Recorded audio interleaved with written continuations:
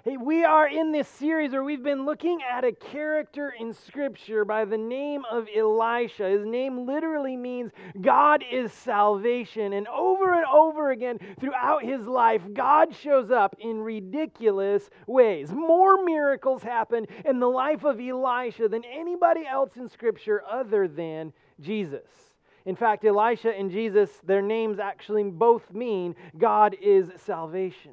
We've been looking at Elisha's life and saying that his life is characterized by ridiculous faith. It's because of his faith and his trust in God that God shows up again and again and again. And so we've been trying to look at his life and discern for our lives, what would it look like for my life to have ridiculous faith? For me to have the kind of trust in God where He just continually seems to show up again and again. Elisha's life, his faith, was characterized in part by his obedience, his willingness to trust God, to burn the plows and kill the cows, if you will, not to keep bridges back to his old life, but to say, God, if you've called me to it, I will follow through. His life was characterized by his commitment to God, his willingness to say, I'm not going to look for the off-road. I want to stay on the path that God has called me to, believing that He has something for me. Last week we looked at his love and the way that Elisha would show love to those who maybe didn't necessarily deserve it. That he would extend God's grace and model holiness and be willing to take redemptive action that got involved in the lives of those who maybe didn't deserve it on the surface. This week, we're going to see how Elisha's story teaches us to have ridiculous trust in God. If you have a Bible, I'd invite you to get out your Bible. It might be a paper Bible or it might be a digital Bible. You maybe need to borrow the Bible from the chair in front of you, but I'd invite you to get out a Bible and lift it up nice and high and say, I got my Bible, PJ.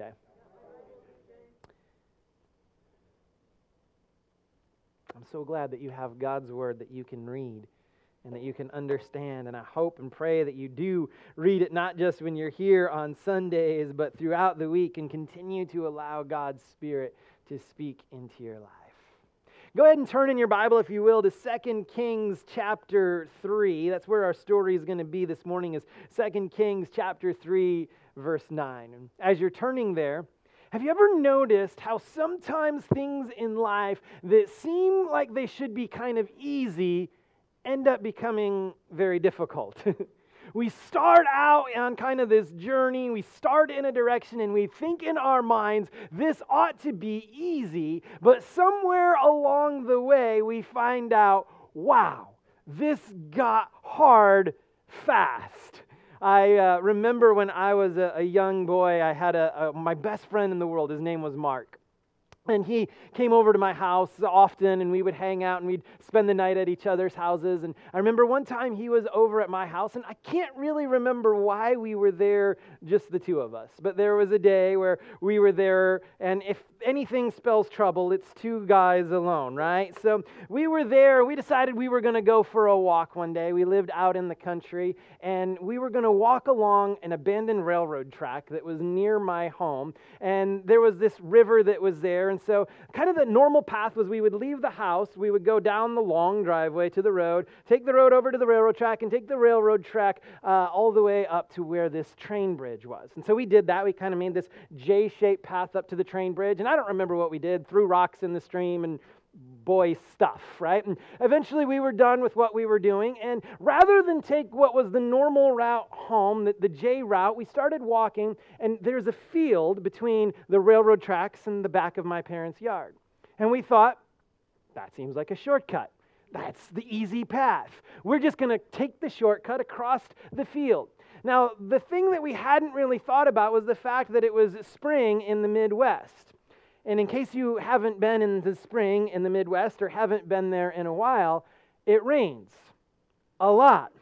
And if you've never been in a field in a spring in the Midwest, we started off in this very easy journey, just taking a shortcut from the railroad tracks to the backyard. And we started and we went, it's a little bit muddy. And I can remember as we started going, there was kind of some mud on the bottom of our shoes and kind of getting up on our ankles. And we're looking at our shoes like, This is rough. We might get in trouble for our shoes. So in the brilliance of our minds, we thought the easy path is the shortcut. Let's go faster. And so we moved faster into the heart of the field that had been rained on and plowed with loose soil, and we soon found ourselves in mud over our knees. And we were absolutely coated in mud. I remember we got to the house and we were washing ourselves off with the hose. Neither one of us had a clue how to do laundry. Mom had asked me how to move clothes from the washer to the dryer before, but we're thinking we're going to get in trouble with muddy clothes. So we took our clothes into the house, and I remember we were trying to hand wash clothes in the laundry tub so that Mom and Dad, when they got there, they wouldn't find out and be mad that our clothes had been destroyed. It was supposed to be easy. All you got to do is shortcut the field. And it ended up just being coated in mud and difficulty and work and fear of the trouble we might end up in. Sometimes the things that seem like they ought to be easy, sometimes we find ourselves in the middle of a field going, how did it get this hard? Why am I drowning in mud? This was supposed to be the shortcut. Kind of to set up our story in 2 Kings today, the king of Israel formerly was King David, and during his reign, he was one of the most famous kings of Israel's history. And part of his claim to fame was his military successes. He had formerly subjugated the land of Moab. After his death, the kingdom split into the northern kingdom of Israel and the southern kingdom of Judah. And Israel had required that Moab pay them tributes, if you will, a sort of ancient tax. You are subjugated to us, and you must pay us a tax. However, after the death of King Ahab, the Moabite king was a guy named Mesha. He basically woke up one day and said, I don't want to do that anymore. I'm sick of paying taxes to Israel, and I'm not going to pay the tribute. Ahab's son was a man named Joram. He said, I kind of liked getting the tribute. I liked the money. I liked what Moab was giving us. And now this land that is subject to us is deciding they're not going to pay the tribute. That ain't going to happen. And so he decided he was going to go and attack Moab. And as he looked at the different routes that he could have the ability to do that, it was decided that the southern route was the more advantageous route that would take him through the land of Judah. And so he got on the phone and he texted his buddy down there from the land of Judah, Jehoshaphat, and he said, hey, how about you help me and we go attack Moab? They're kind of a common enemy of both of us. And they were talking, they were chatting a little bit, and they said, you know what? We're going to actually, when we pull up Google Maps here, we got to go through Edom on the way over to Moab, so let's get the king of Edom to join us. And so all three guys are joining up together. You have Israel, Judah, and Edom. 3 kings and 3 armies, all going to Moab to say, you've decided not to pay the tribute that you owe to God's people, and we're not going to allow that. We are going to war. This is a heavily weighted fight, 3 against 1, and we are going to require you to pay the tribute. Let's pick up the story in 2 Kings chapter 3, verse 9. I'm going to be reading from the New Century Version this morning, a little bit different than the typical NIV. But chapter 3, verse 9 says this. The king of Israel went with the king of Judah and the king of Edom. After they had marched for 7 days, there was no water for the army or their animals that were with them. The king of Israel said, this is terrible. The Lord has called us 3 kings together to hand us over to the Moabites. Jehoshaphat asked, is there a prophet of the Lord here? We can ask the Lord, what's up through him? An officer of the king of Israel answered, Elisha, son of Shaphat, is here. He was Elijah's servant. Jehoshaphat said, he speaks the Lord's truth. So the king of Israel and Jehoshaphat, the king of Edom, went down to see Elisha. Elisha said to the king of Israel, I have nothing to do with you. Go to the prophets of your father and the prophets of your mother. King of Israel said to Elisha, no, the Lord has called us kings together to hand us over to the Moabites. Elisha said, as surely as the Lord all-powerful lives, whom I serve, I tell you the truth, I wouldn't even look at you or notice you if Jehoshaphat, king of Judah, were not here. I respect him. Now, bring me someone who plays the harp. While the harp was being played, the Lord gave Elisha power. Then Elisha said, the Lord says to dig holes in the valley. The Lord says you won't see wind or rain, but the valley will be filled with water. Then you, your cattle, and your other animals can drink. This is easy for the Lord to do. He will also hand Moab over to you. You'll destroy every strong walled city and every important town. You will cut down every good tree and stop up all the springs. You will ruin every good field with rocks. And the next morning, about the time that the sacrifice was offered, water came from the direction of Edom and filled the valley. Things don't always go the way we plan in life.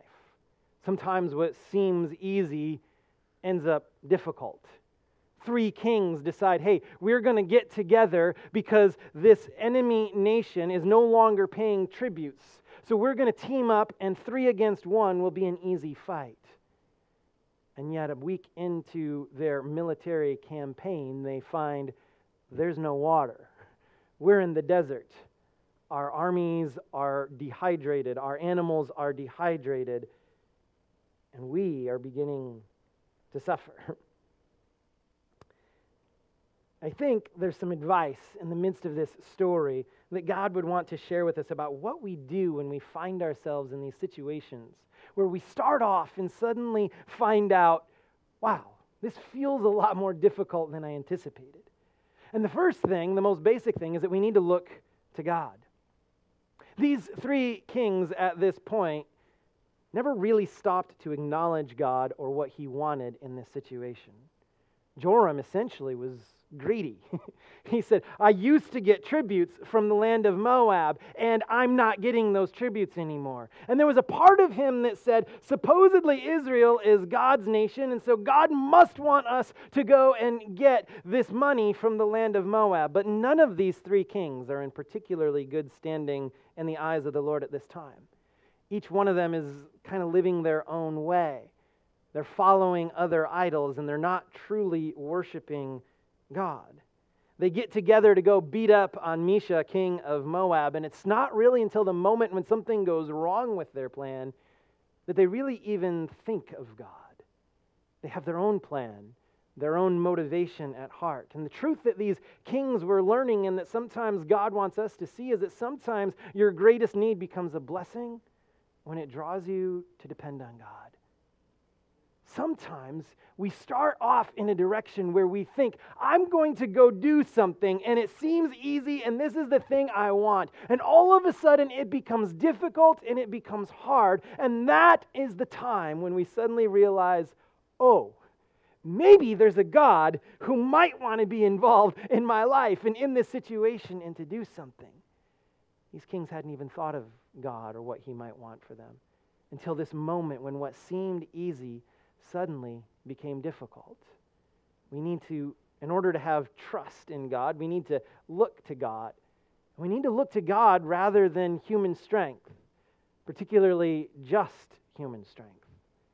So often as we go through situations in life, we make our plans and solve problems and trudge through the mundane tasks of life completely in our own strength and the strength of the other human beings that we have around us, without ever even considering God's presence in our life.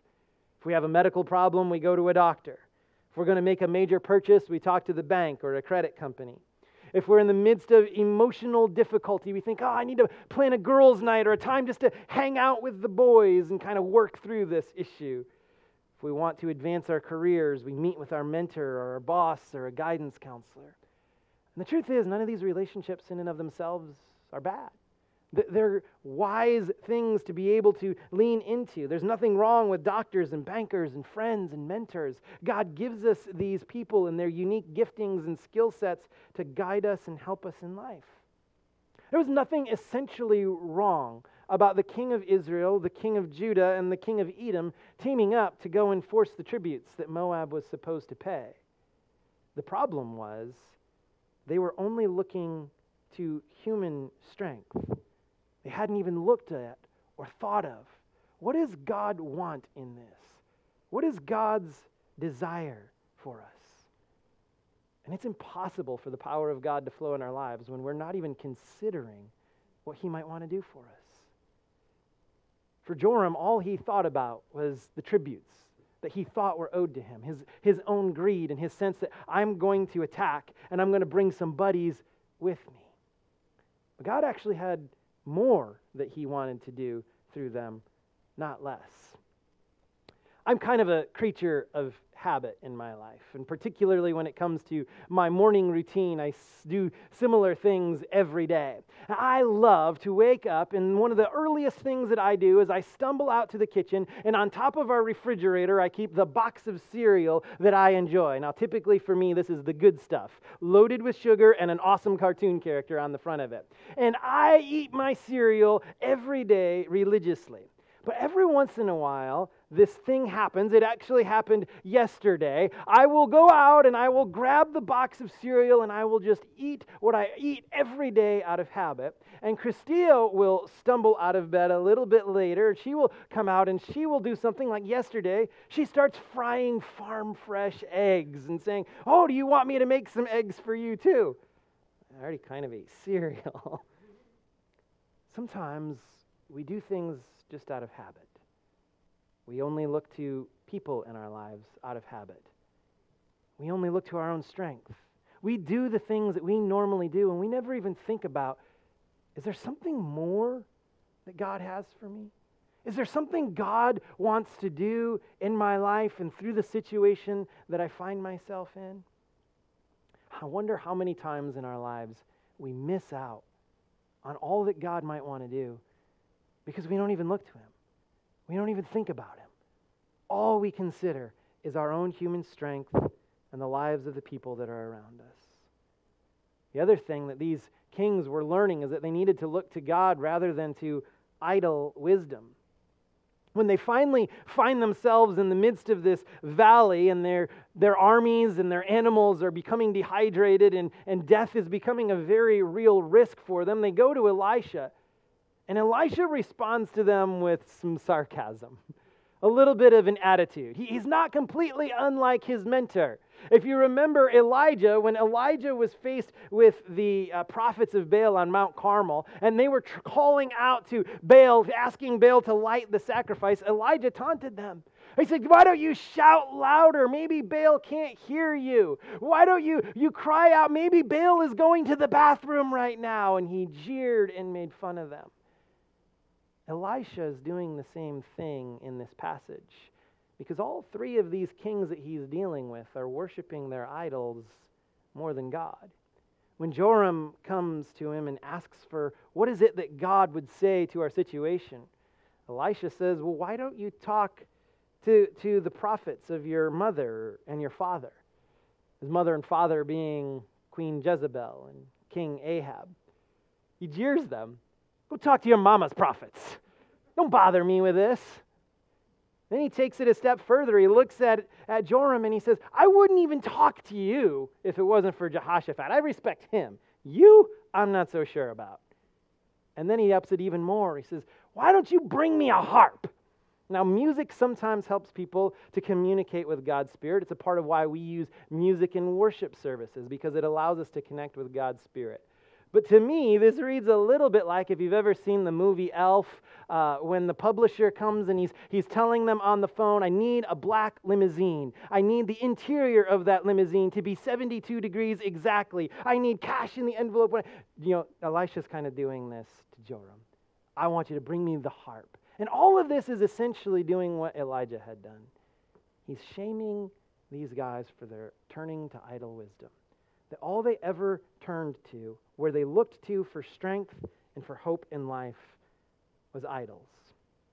And Elisha is trying to bring some shame that they have only now begun to look to God when they're experiencing a problem or an issue.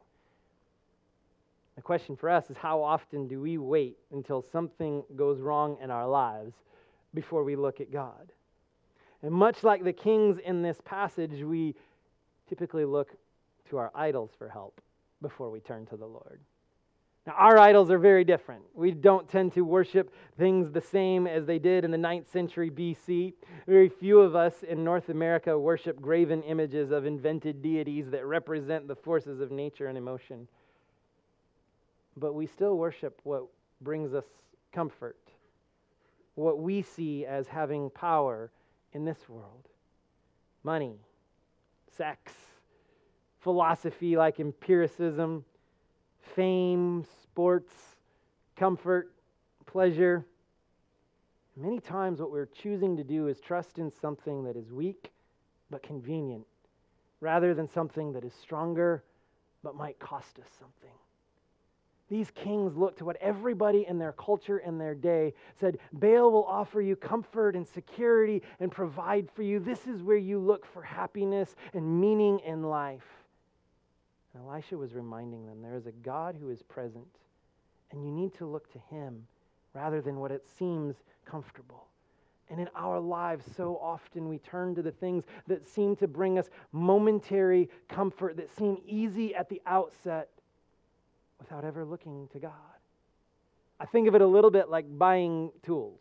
My dad let me inherit a bunch of tools and has given me a bunch throughout the year, and he was a craftsman guy, so I've kind of become a craftsman tool guy. And whenever I've had to rely on them, they've been there for me. But every once in a while, I will need something, and I will go out to the store, and sometimes my family will be at a discount store or even a dollar store, and I'll see a little tool that I need, maybe a pair of pliers or something, and I'll be like, this does exactly what I need, and it's only $1.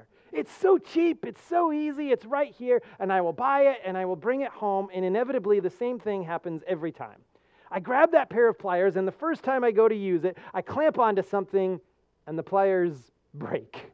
They snap in my hands, and I go, why did I waste my time, my energy, and even though it was little, the money that I had on this piece of junk rather than trusting something stronger? So often, we turn to what's easy and what's right in front of us, what we think is going to bring us comfort, what everybody else seems to turn to, instead of looking to God.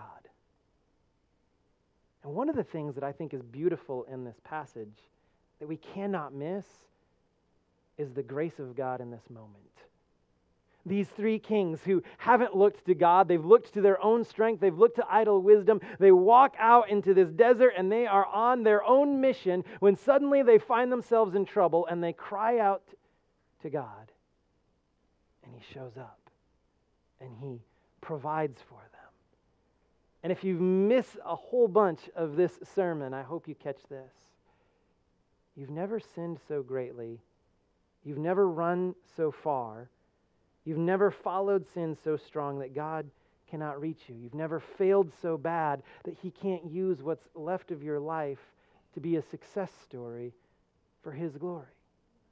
God still had something he wanted to accomplish.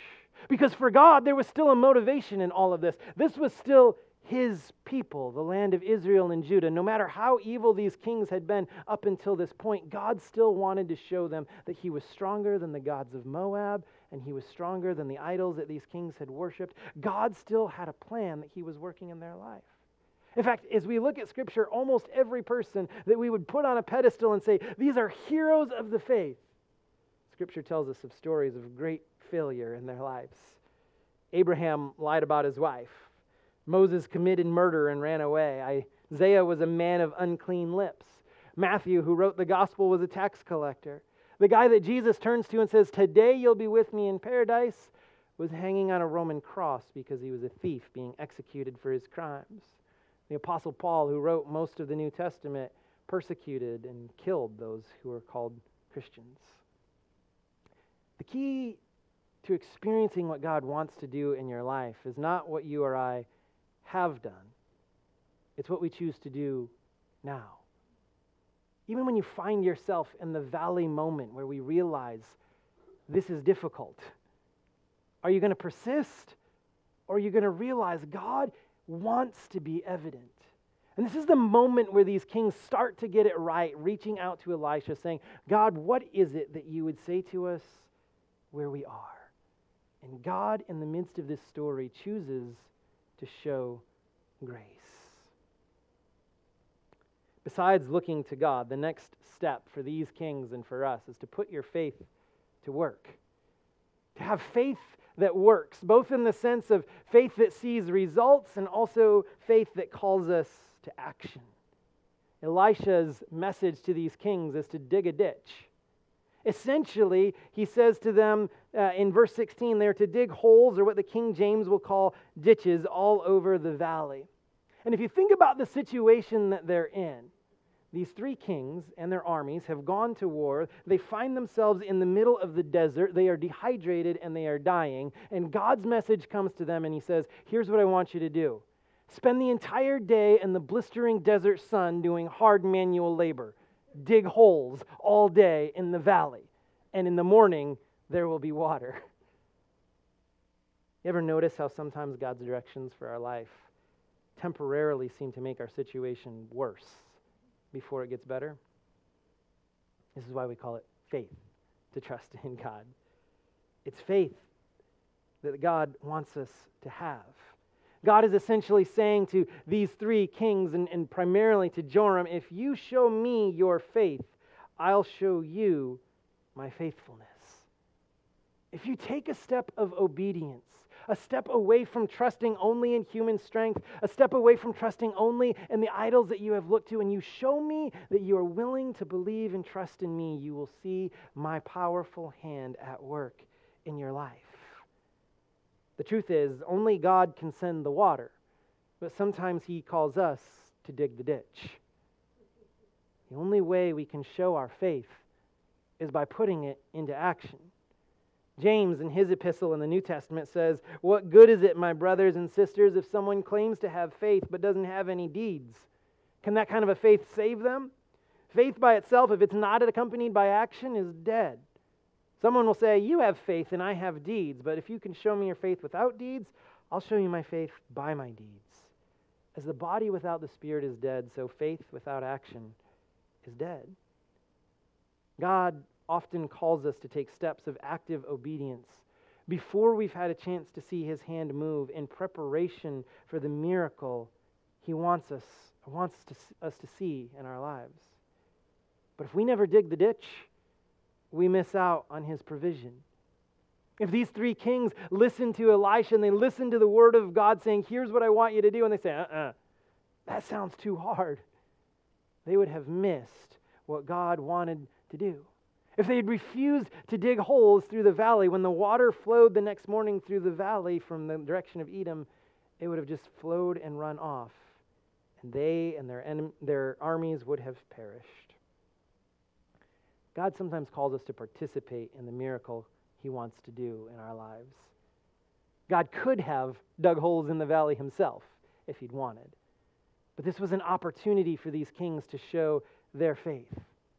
And many times God calls us to be a part of the miracle he wants to do in our lives. Jesus does this numerous times in the New Testament. To the man with the crippled hand, he says, stretch out your hand. To the lame man, he says, get up, pick up your mat and walk. To the blind man, he puts mud in his eyes and tells him to wash in the pool of Siloam. God calls us to be active in what he wants to do, to play our part in trusting him, to putting our faith to work. I love the story of Orange Scott, often credited as the founder of the Wesleyan Church.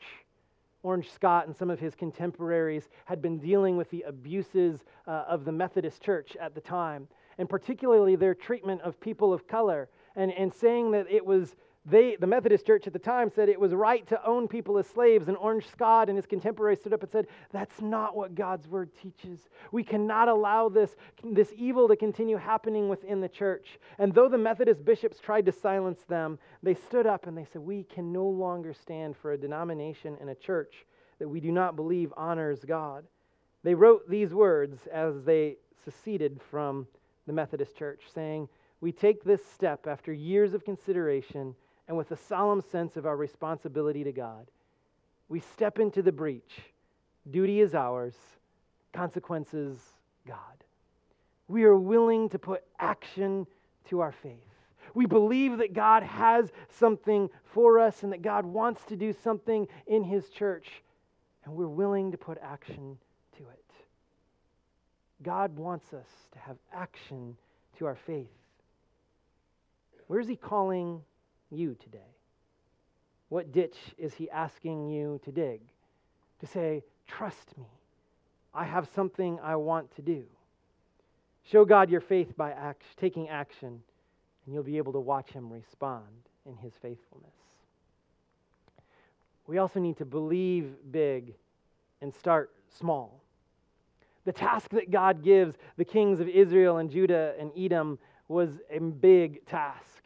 He wanted them to fill the valley with holes. And what God was calling them to believe in was crazy. That without wind or rain, that these ditches would be filled with enough water to care for their armies and their animals. God calls us to believe in big things. And sometimes as followers of Jesus, we settle for a wimpy Christianity. There is beauty and something that is essential to your life about gathering here with other believers. Something that is essential about reading God's Word and spending time in prayer. But too many of us make Christianity stop there.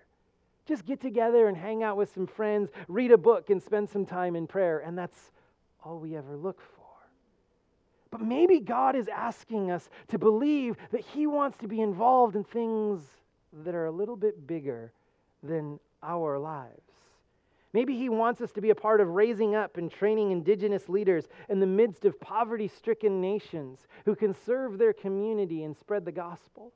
Maybe He wants us to partner with families who are being sent to places in Europe and Asia where the name of Jesus is barely known or is illegal to even talk about, to build relationships that share the gospel and their lives as well.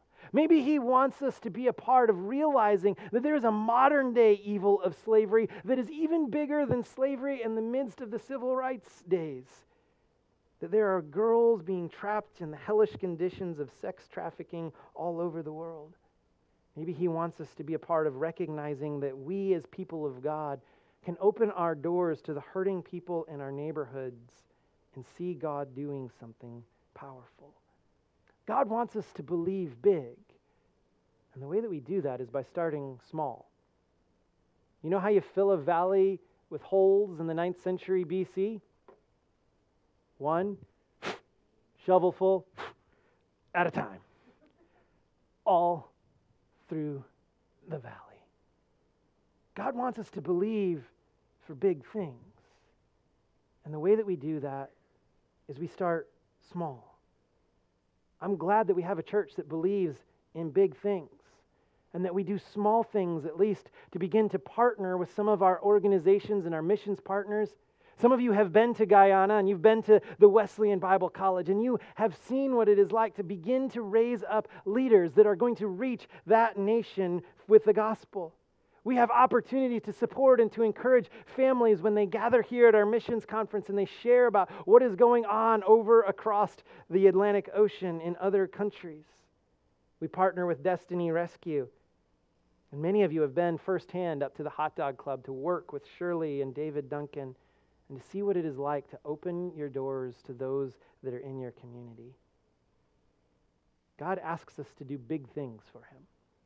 And sometimes we never start on the big task because we're afraid. What if I get it wrong? Or what if it doesn't work out? And the truth is God is more honored in our failed attempts to serve Him through building His kingdom and taking redemptive action than He is when we choose not to act out of fear or a lazy desire to maintain our own comfort. This is exactly what Jesus describes in the parable of the talents. I wish you would have invested in something. Even if you failed, just try. Do something for me. I love the way the prophet Zechariah says it in chapter 4, verse 10. He says, "Do not despise small beginnings. The Lord rejoices to see the work begin." I'm not sure what God may speak to you individually to get involved with, but I know that God wants to do big things in your life. I believe that God has been doing big things in Oak Ridge and that He wants to do even bigger things in our future.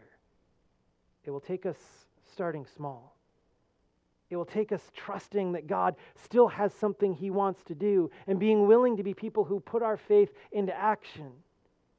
It will take us looking to God and trusting that He is involved, not just in our strength, not just what we can do as human beings, not just who the other humans are around us. It will take us getting out of our comfort zone, not just looking to the idols of money and sex and comfort and busyness, but saying, God wants to be involved in my world. God has something that He's doing. He's calling you to be a part of it. He's calling us to be a part of it. The question is, do we trust him? Will we see what God wants to do because we're willing to be people of ridiculous faith who trust our God, who look to him rather than human strength and idle wisdom, who are willing to put our faith to work, digging the ditch, believing big, and starting small? Let me pray for you this morning. Heavenly Father, I thank you again for the stories of Elisha's life. And God, how you continually showed up in just crazy and miraculous ways throughout his life. God, I believe that in our church's life, we have seen your hand already showing up. And over this past years, we've celebrated. Now, there has been some big things where you have provided even miraculously for our church. And yet we believe that there is more you want to do, that you have a hope and a future for our lives as individuals, as families, and collectively as a church. And so, God, may you allow us to be people of ridiculous faith. May we trust you. May we look to you. May we be willing to be people who put our faith into action. God, help us not just to run into our everyday lives without looking to you and to miss what you want to do. But God, as we dig the proverbial holes in our lives, may we see your provision. May we see your miracle and your strength. May your power go with us, that as we are people of faith, that we see your faithfulness. In Jesus' name, amen. I want to remind you again of the opportunity to worship God through the giving of tithes and offerings. There's plates as you exit, and you can give online at oakridgewc.com/give. We are going to take a break, I will say, till about 11:35. We will try to start our local church conference. We're going to set a table right up here with our secretary. If you are a member of Oak Ridge and you'll be voting this morning, we want you to check in so that we can get a roll call on who's coming. So there'll be that table. That was where you'll get your packet that will have your ballots to vote as well as budget information. Everybody is welcome to attend local church conference. If you call this your church home, you're welcome to join us in the back. And we definitely want to make sure that you stick around for a few moments, enjoy and join us for the lunch that will happen as soon as our conference is over. So we're going to reset for a few minutes, and then we'll have our local church conference directly followed by lunch. Am I forgetting any important instructions, Pastor Christia? If you have kids, please pick up your kids so that our volunteers back there can join the conference as well. We appreciate you. Have a great week. God bless.